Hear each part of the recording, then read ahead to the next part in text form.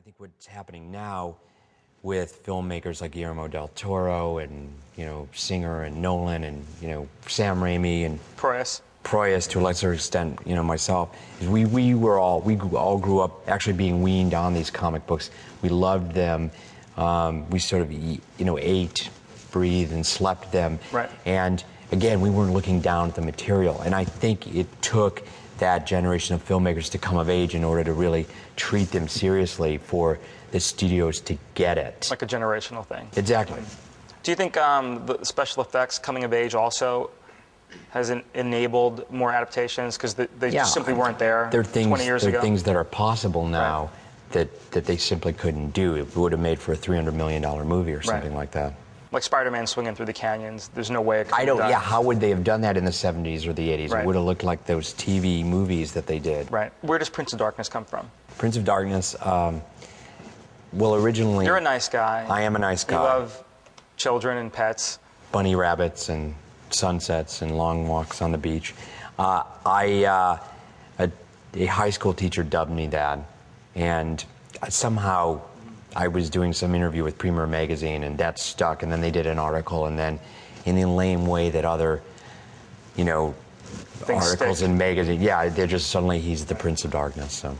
Now, did you get tatted up as a response to the name? No. Trying to live up to it, or no? What's the story behind those? I got my first tattoo the week after I sold my first script when I was 22 years old, sort of in defiance. Back then, tattoos weren't as prevalent, and I thought, I'm going to be a rebel and never commit to a real job. Right.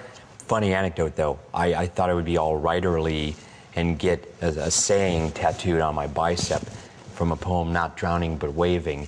And the tattoo artist misspelled the word drowning. So my tattoo says not drowning but waving. So I'm a professional writer with a spelling error tattooed on my body. That's pretty ironic. Yeah. What attracts you to dark material over things that might be more like fantastical or escapist or a little lighter? I mean, I like seeing lighter fare, but clearly the kind of themes that I'm attracted to, I mean, every movie I've ever done, with the exception of Batman Begins, has been R-rated. And Batman Begins is certainly, I think, about as dark a PG-13 film as you could get. And certainly people were surprised at how dark it was. And I mean, I'm really interested in anti-heroes. I'm really interested in characters that are conflicted. I'm interested in characters that have to sort of go to a dark place, and people that are alienated and whatnot, probably because I'm sure there's a little bit of my own experience as a kid or something like that in there as well. Does it require a different skill set to make a comic book believable on screen, or is it writing is writing? Well, I mean, yeah, I think it is a different skill set. I mean, it depends on whether or not you're adapting Ghost World. But say you're adapting a superhero comic book. If it's a well-known character, Spider-Man, Batman, Superman, there's a canon, there's a known lore, and you have to be very careful about what you choose to change or not change.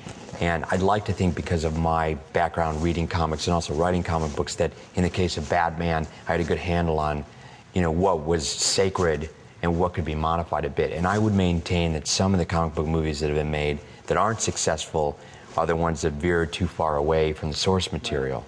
I mean, Spider-Man, Superman, Batman, the X-Men movies, they stick pretty close to the source material. When you're dealing with a lesser-known character like Blade, you've got more latitude. There aren't a lot of people out there that are, specifically aware of Blade's origin.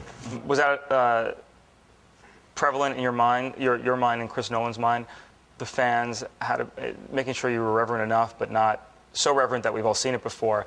Like, was that a big consideration into the drafting of the story? Yeah, we had to walk this thin line between delivering something for the fans, which obviously are the core audience, but they're not going to be enough to make a movie of that budget successful in and of its own right, and sort of the broader mass audience. And the problem was the core fans, ever since Frank Miller and Alan Moore and things like that, they were used to a very dark depiction of Batman, the Dark Knight.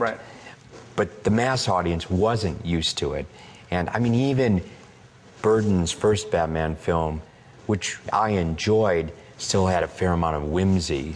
And then they got progressively nuttier and more like Starlight Express by the time they were done.